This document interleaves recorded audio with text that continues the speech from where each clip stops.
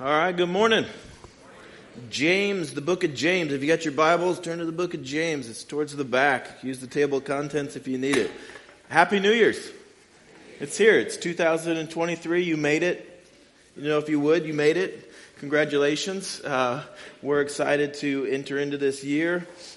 And today we're going to tackle some things that are going to be really important as this year plays out. And the rest of your life plays out. And Andrew asked how many people made resolutions. It wasn't that many. Is that true, or do you just not want to raise your hand? How many of you made a New Year's resolution, like you know right now? Okay, the rest of you are like, I pretty much arrived. I think this is as good as it's going to get. You've kind of settled, maybe, or you've given up. Maybe you've just given up. I hope you haven't given up. But even if you don't make New Year's resolutions, for everybody, a new year kind of feels like a fresh start. It's not. I mean, it's Sunday. Yesterday was Saturday. The calendar turned. But it feels that way. It feels like, okay, new year, fresh start. You kind of feel like you got this new clean slate to move forward with, and that's great. And we all have this kind of desire to improve. So we think like, all right, even if I don't make resolutions, I got this clean slate, and I'm going to do better this time at these things, or I'm going to have and see improvements in these areas, and we all want to get better. Even those of you that didn't raise your hand, like you want to get better, and there are things that come to mind of like, sure, I'd like to lose a few pounds, I'd like to do this better, I'd like to not lose my temper so much, or I'd like to watch less TV, or whatever it may be. You kind of have like this desire for self-improvement. Well, we would like to see you be better too. And that sounded bad, like, you're great, I'm sure you're great. But we share in that desire of like, yeah, we want to see improvement. We want to see you grow. We want to help you be a better dad and husband and a better mom and wife and a better follower of Jesus. And we want to see you have greater joy and self-discipline and have greater character and integrity. Like, we want to see you be better. In fact, a calling for the church is not church growth, and sometimes churches can just be seen as like, well, you're just trying to grow your church. It's like, well, actually, we're trying to grow you. We're trying to grow godly people. Jesus told his disciples, hey, I'll build my church. You make disciples. And that's what we want to do. We want to see you grow in your godliness. We want to see you get better and improve. And God gave, in fact, one of his jobs he gave to church leaders is to care for your souls. And we've looked at this passage before, but this is in Hebrews 13, he says, obey your leaders and submit to them, for they are keeping watch over your what? Souls, as to those who will have to give an account. Let them do this with joy and not with groaning, for that would be no advantage to you. But he says a job for leaders is to keep watch over your soul. So let me just ask you, like, it's a new year, kind of fresh start, like this is day one. Hopefully, it's only 9:50. You're still doing well. But it's a time of reflection. How's your soul? How's your soul doing? Maybe you're like, that's kind of a confusing question. I don't even really know what a soul is or how to evaluate that. We just are in the middle of releasing a podcast called Soul Health. I think 2 episodes are out. There's another 2 coming. So if you want to dive deeper into that, I would encourage you to look into that podcast. That's going to be helpful. But our soul health can get neglected. We give our physical health, our financial health, our relational health, our mental health a lot of attention. We can be committed to a diet, like I'm not going to eat anything non-organic or whatever that you guys do. Not in that camp, but you go. But you can be committed to that. You can be committed to your own relational health and pursuing relationships or going to see a counselor and your mental health. We can be committed to those things, so devoted to it. But soul health, we don't talk about that. We don't talk about that a lot. And the thing is, so many underlying issues behind mental health and relational health and financial health are ultimately a soul health problem. And there's a connection that we tend to miss. And listen to me, church, we have to stop neglecting our souls. We have to stop neglecting our souls. We can't put the health of our soul on the back burner when our real goal and pursuit is just physical health or mental health or relational health or financial health, and we neglect our soul. And Jesus was really clear that your soul is the most important thing. In fact, this is what he says. He says, for what will it profit a man if he gains the whole world and forfeits his soul? What good is that going to be? You gain the whole world. You make all the money in the world, but you forfeit your soul. What good is it if your kid does get an athletic scholarship? No, even that. Goes to the NFL, but doesn't love Jesus. Were all those weekend Little League tournaments worth it? Like, what good is it then? What good is it if you get your dream job, your dream house, your dream family, driving your dream car, and you forfeit your soul? You see, we got to stop neglecting our soul. We need to think about the health of our soul. And the paradox of the soul is when you die to yourself, your soul comes alive.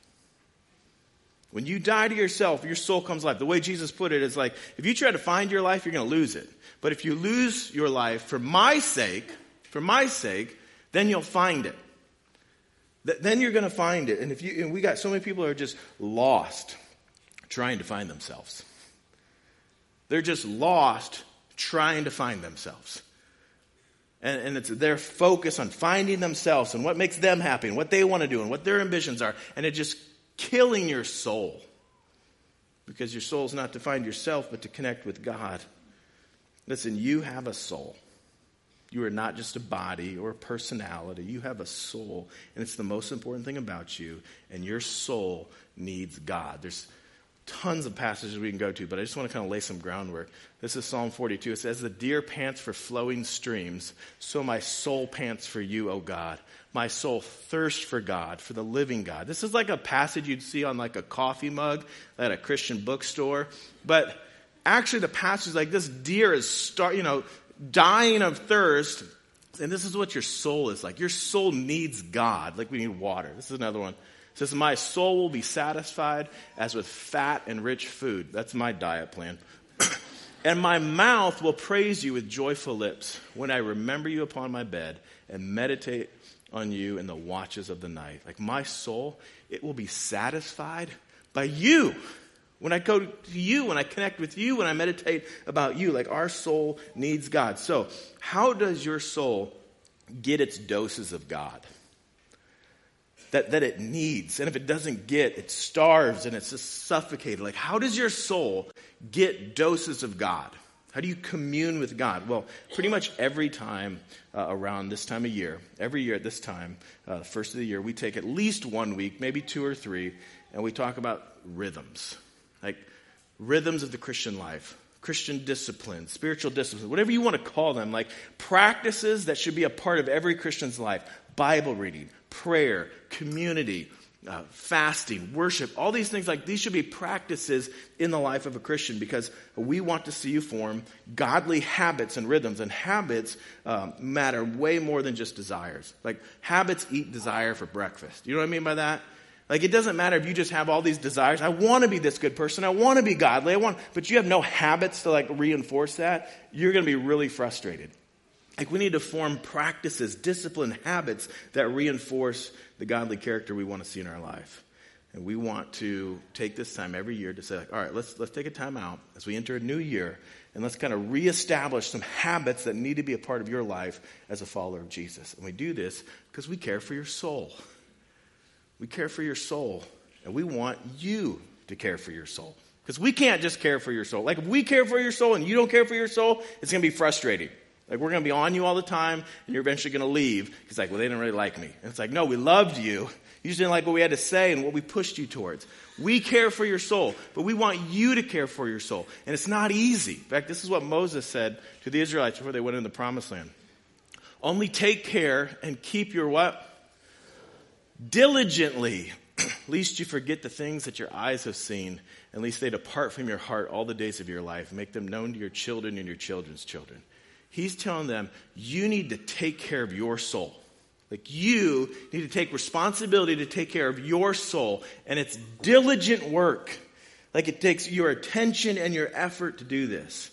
So this morning I want to talk specifically about the role of God's word in the health of your soul. And this is what the psalmist says in Psalm 19. It says, "The law of the Lord," God's word, "is perfect, reviving" what? He's saying God's word revives your soul. Doesn't that sound good? Like, you ever feel like, I would like my soul revived? Like, I don't know, maybe you're struggling, you're just down, or you're in a funk you can't get out of. I don't know what it is, but perhaps you're misdiagnosing a lot of things, and what really needs to happen is you need your soul revived. Do you know how to do that? Do you know how God's Word does that? Are you pursuing that? James chapter 1. Let's get into this. James chapter 1. This isn't going to be like that we should read our Bible. I'm just going to assume let's all have that common starting place. Like, this isn't what we should do. Like, we should read our Bible. This is more, how do we do that? And it's not a quantity as much as quality is what I want to talk about. You'd be like, well, how much should I read my Bible? Well, I would say every day.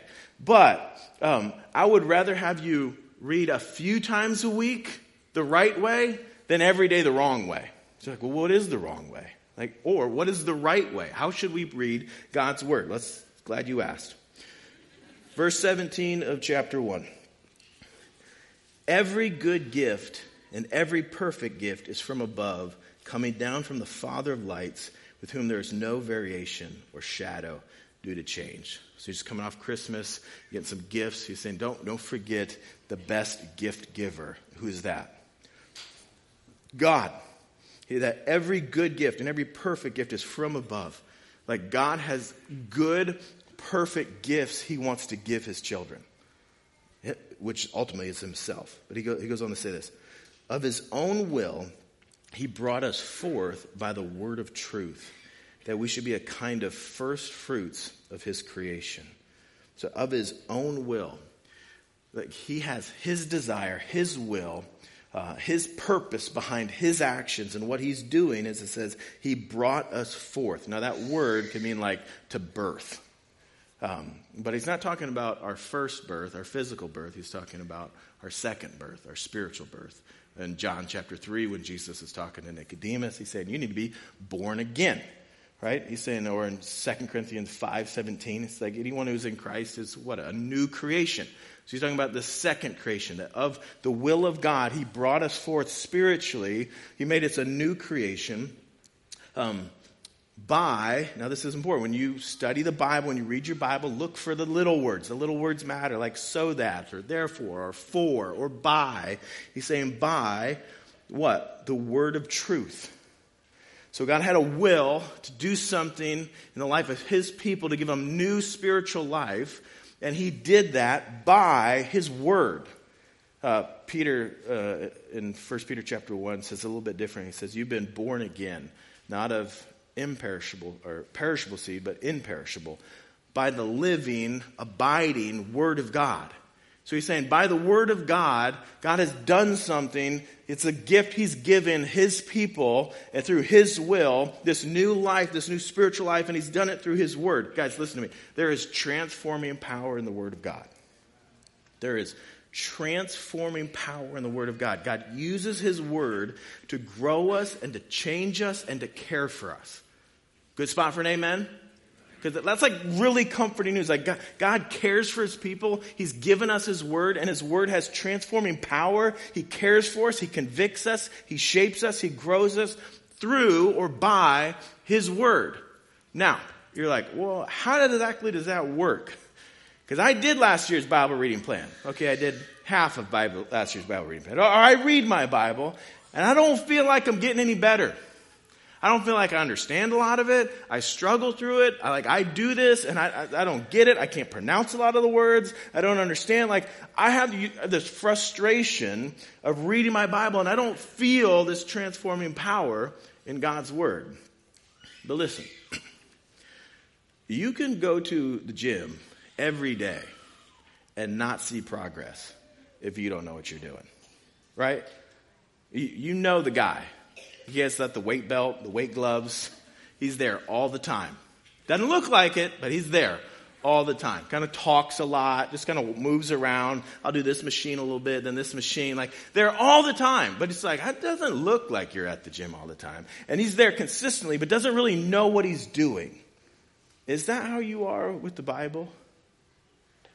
Like, I read it every day. I check off the list. I did the Bible reading plan, or at least a few times a week. Like, I work through it, but I don't look like I read my Bible all the time. I mean, my life doesn't, my joy doesn't, my contentment and peace doesn't reflect that. Or when I do, I don't really know what I'm doing.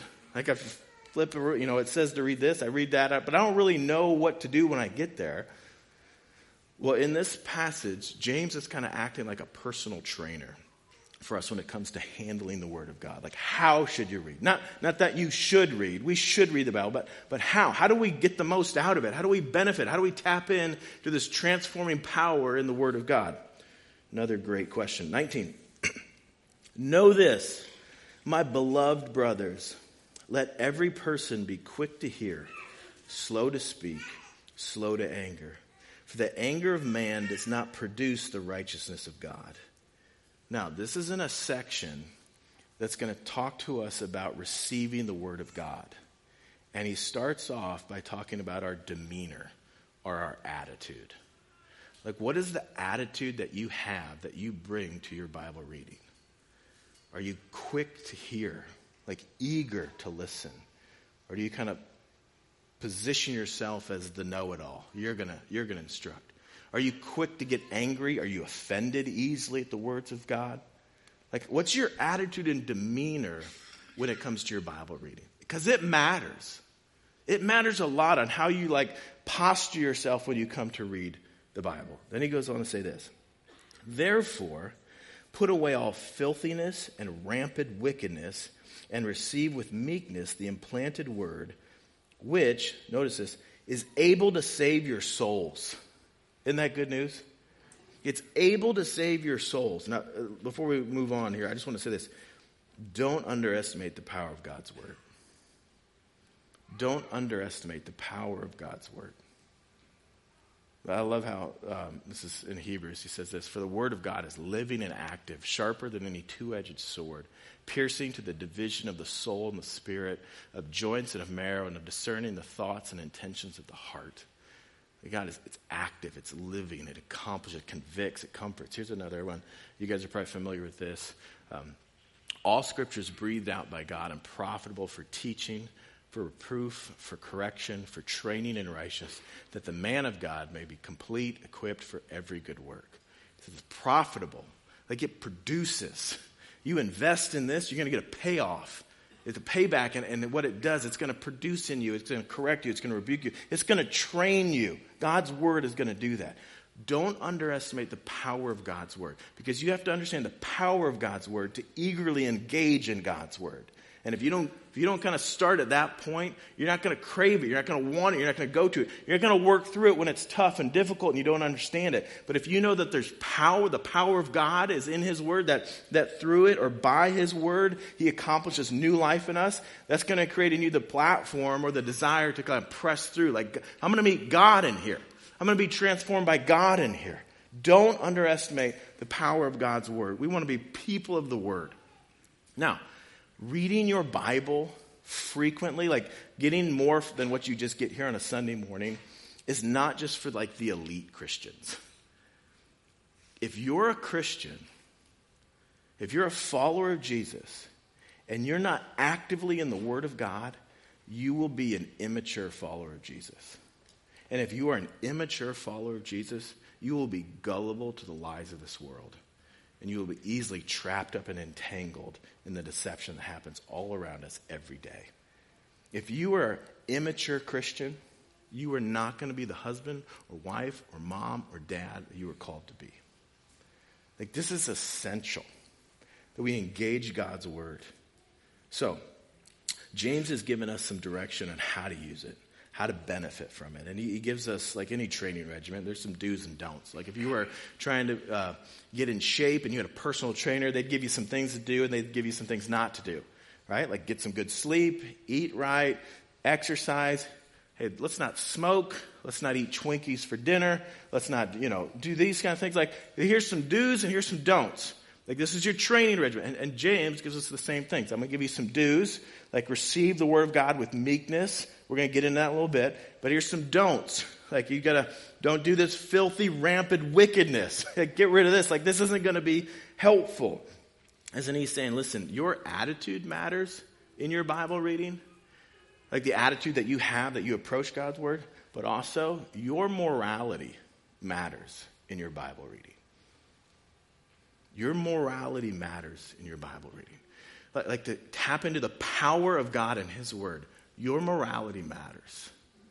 As in, if you're reading God's word regular, but you're also engaged in active, ongoing, unrepentant sin, don't expect for the word of God to take root in that life and to produce change. That's not how we're to receive the word of God. He's saying, hey, if you want to be a good receiver of the word of God, then put away all filthiness and rampant wickedness. That's what he's telling us to do. That's not the way we receive the word of God. So what is the way that we receive the word of God? He goes on to say this. Receive with meekness the implanted word. Receive with meekness the implanted word. The implanted word. Like this word is given to you by God. He kind of implanted it into your life, into your heart. It came to you. Now when you think of this, think of it like an organ transplant. Like if you were going to get a new heart or lung or kidney or whatever, there is a time period after that transplant to see if your body receives it or rejects it. Okay, you're a match, but now the transplant happened. Now this is kind of the crucial time. Does your body receive it or does it reject it? Is it going to cooperate with your body? James is saying, hey, the word of God has been given to you. Are you going to cooperate with it? Is it going to jive? Are you going to obey it? Are you going to follow it? Let's see if you receive it. Now when you hear the implanted word of God, anything else in Scripture come to mind? What about the parable that Jesus said about the sower and the seed? Let me read this to you. This is in Matthew 13. He says this. This is Jesus talking. That same day Jesus went out of the house and sat beside the sea, and great crowds gathered about him, so that he got into a boat and sat down. And the whole crowd stood on the beach. And he told them many things in parables, saying, a sower went out to sow. And as he sowed, some seeds fell along the path, and the birds came and devoured them. Other seeds fell on the rocky ground, where they did not have much soil. And immediately they sprang up, since they had no depth of soil. But when the sun rose, they were scorched. And since they had no root, they withered away. Other seeds fell among thorns, and the thorns grew up and choked them out. Other seeds fell on good soil and produced grain, some 100-fold, some 60, some 30. Who has ears, let him hear. Well, luckily, and a little bit later, the disciples are like, what did you mean by that? And this is one of the parables that Jesus explains. Like, well, let me tell you what I meant. And the seed is the word of God. And he's talking about how people respond to the preached word of God. And he's saying, well, some people, they don't get it. Like you talk and it's just like you're talking to a wall. It's just, they're not picking up on it.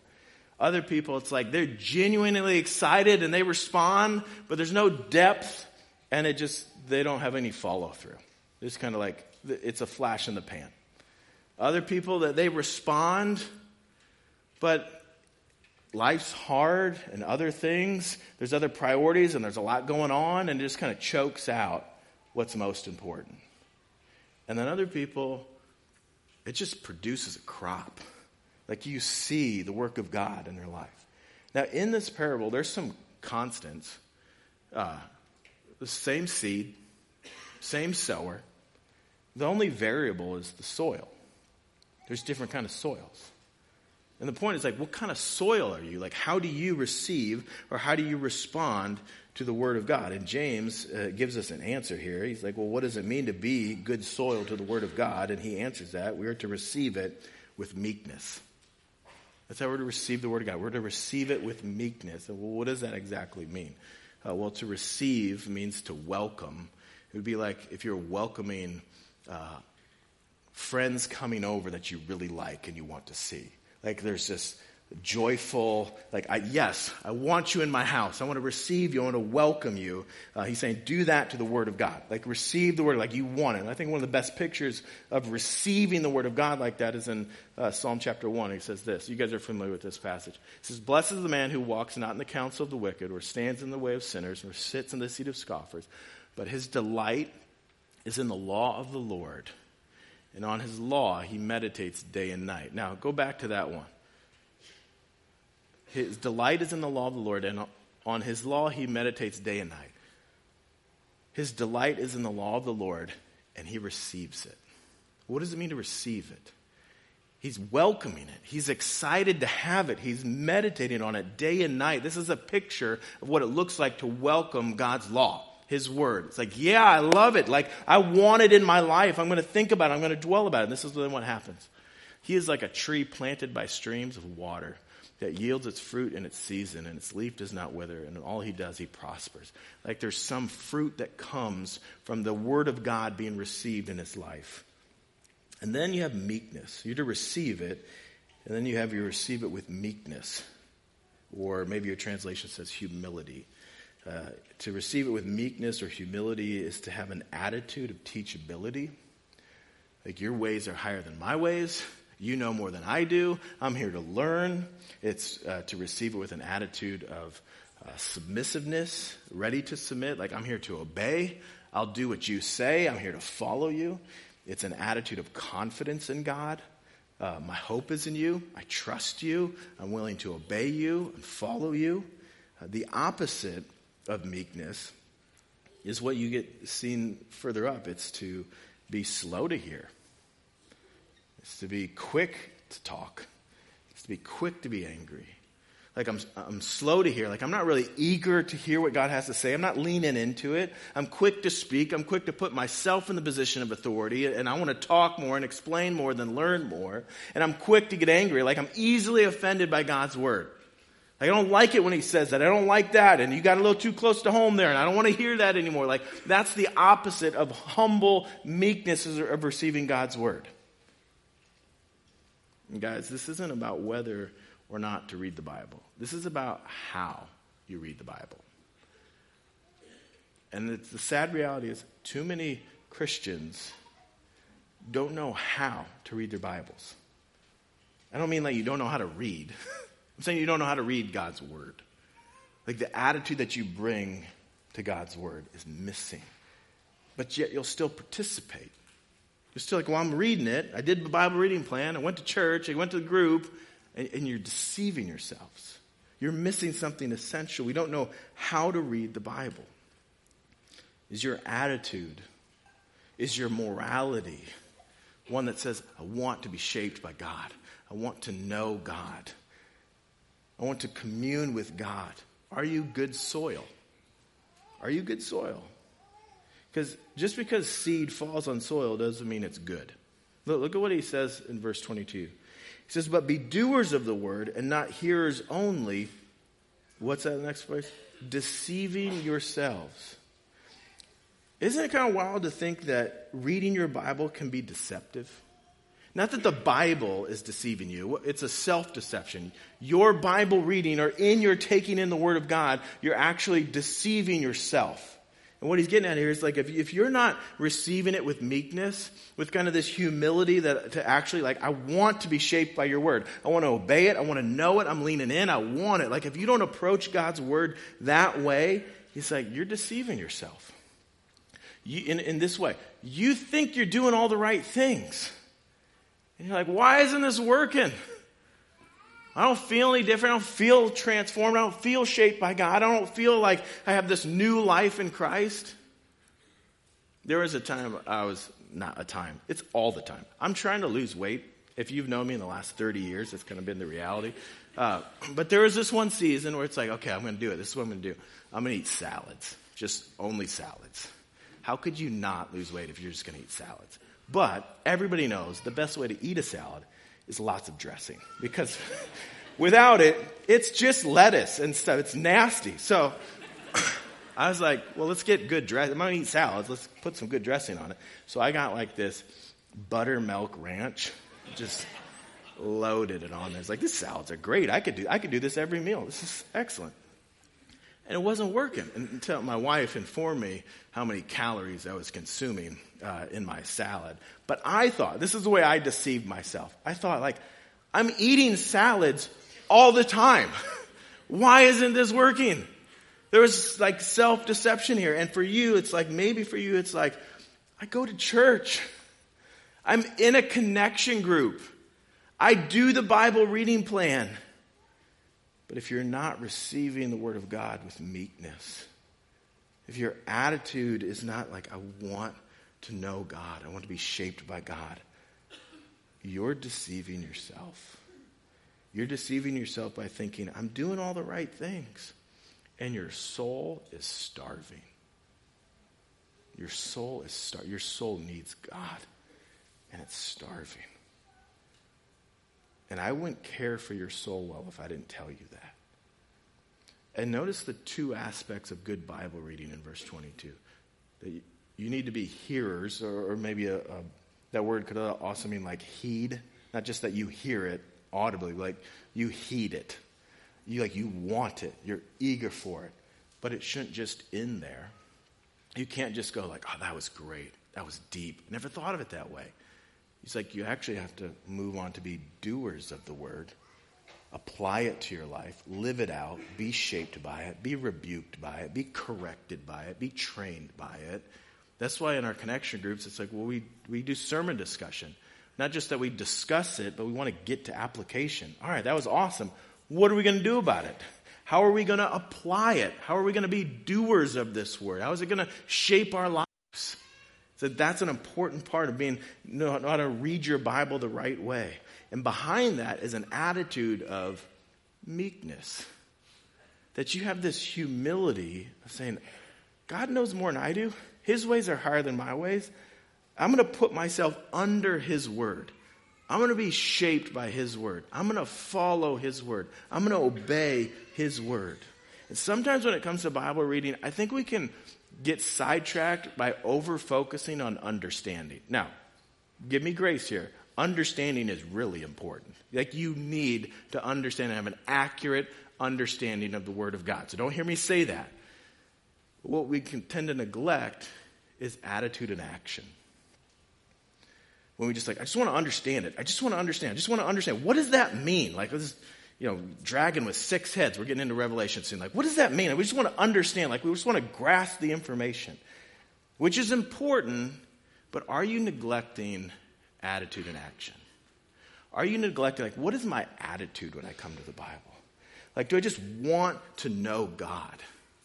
Am I coming to it with meekness, like ready to obey? What's my posture in reading the Bible? What's my action? How am I doing at being a doer of the word? The parts you do understand, are you obeying them? Are you a good investment for further understanding? Like there's more to Bible reading than just understanding it. It's having an attitude of meekness to receive God's word and not just receive it as hearers, but actually be doers of God's word. So let me just kind of, as one of your pastors, try to get practical and helpful here in the end. I'm just trying to give you a tool that might solidify this approach when you read your scripture. I think it would be helpful every time that you read the Bible that you start with a simple prayer. A one-sentence simple prayer of a confession and 2 requests. The first is a confession. That is, my soul needs your word. Like to start out, understand like this is more than just kind of crossing off a to-do list or reading my Bible or checking the box. Like my soul needs your word. And I may not feel like reading. I may not understand what I'm reading. But I know my soul needs your word.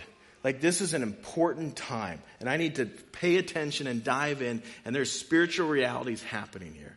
The first one, if you just start off with that confession before you read your Bible, my soul needs your word. And then the first request is give me ears to hear. Give me ears to hear. You'd hear Jesus say that sometimes. In fact, in that parable we read, he said that. And he'll repeat it again in Revelation to the churches, the letters to the churches. Of like, if you have ears, hear. And you're like, well, who doesn't have ears? Like, we got ears. But it's not talking about just like, he's like, you need to listen up. Like, you need to have ears to hear this. You need to have ears to hear the word of God. You need to be quick to hear or eager to hear. God, make me eager to hear your word. Eager to understand it. And then the second request, humility to obey. There is a type of pride behind disobedience that I know better than God. I can order my life better than God. I got this covered. And there's a type of pride behind disobedience, but we need a type of meekness or humility to say, your ways are higher than mine. This is what makes us good soil. like what you say goes. So if you could just kind of embrace this prayer of starting your Bible reading. My soul needs your word. Give me ears to hear and humility to obey. If we could just kind of begin like our Bible reading, our frequent Bible reading that way. Father, my soul needs your word. Give me ears to hear and humility to obey. And I'm telling you, there's power in the word of God. There's power in the word of God. And if you form a rhythm of approaching God's word with that attitude, with meekness, with humility, with an action-oriented mindset, if you make a rhythm of approaching God's word with that attitude, your soul will come alive. Your soul will be revived, and it will impact all aspects of your life. Church, our vision is that you would be good soil. Because we can say we value the Bible. We're going to spread seed. We're going to cast it every Sunday. We're going to give you Bible reading plans to read it. We're throwing seed all over the place. But we want it to land on good soil. And if it does, what is God going to produce? And if you could go into this year saying, like, I want to be a man or a woman of this book. And if I don't get it, I'm going to read it. I'm going to seek understanding. I'm going to apply it. I'm going to work through it. I'm going to commit to it.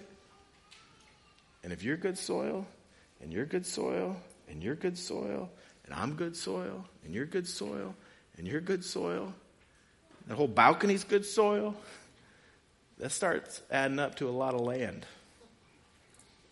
And what might God grow among us if we would receive his word, his implanted word, with meekness? Let's pray.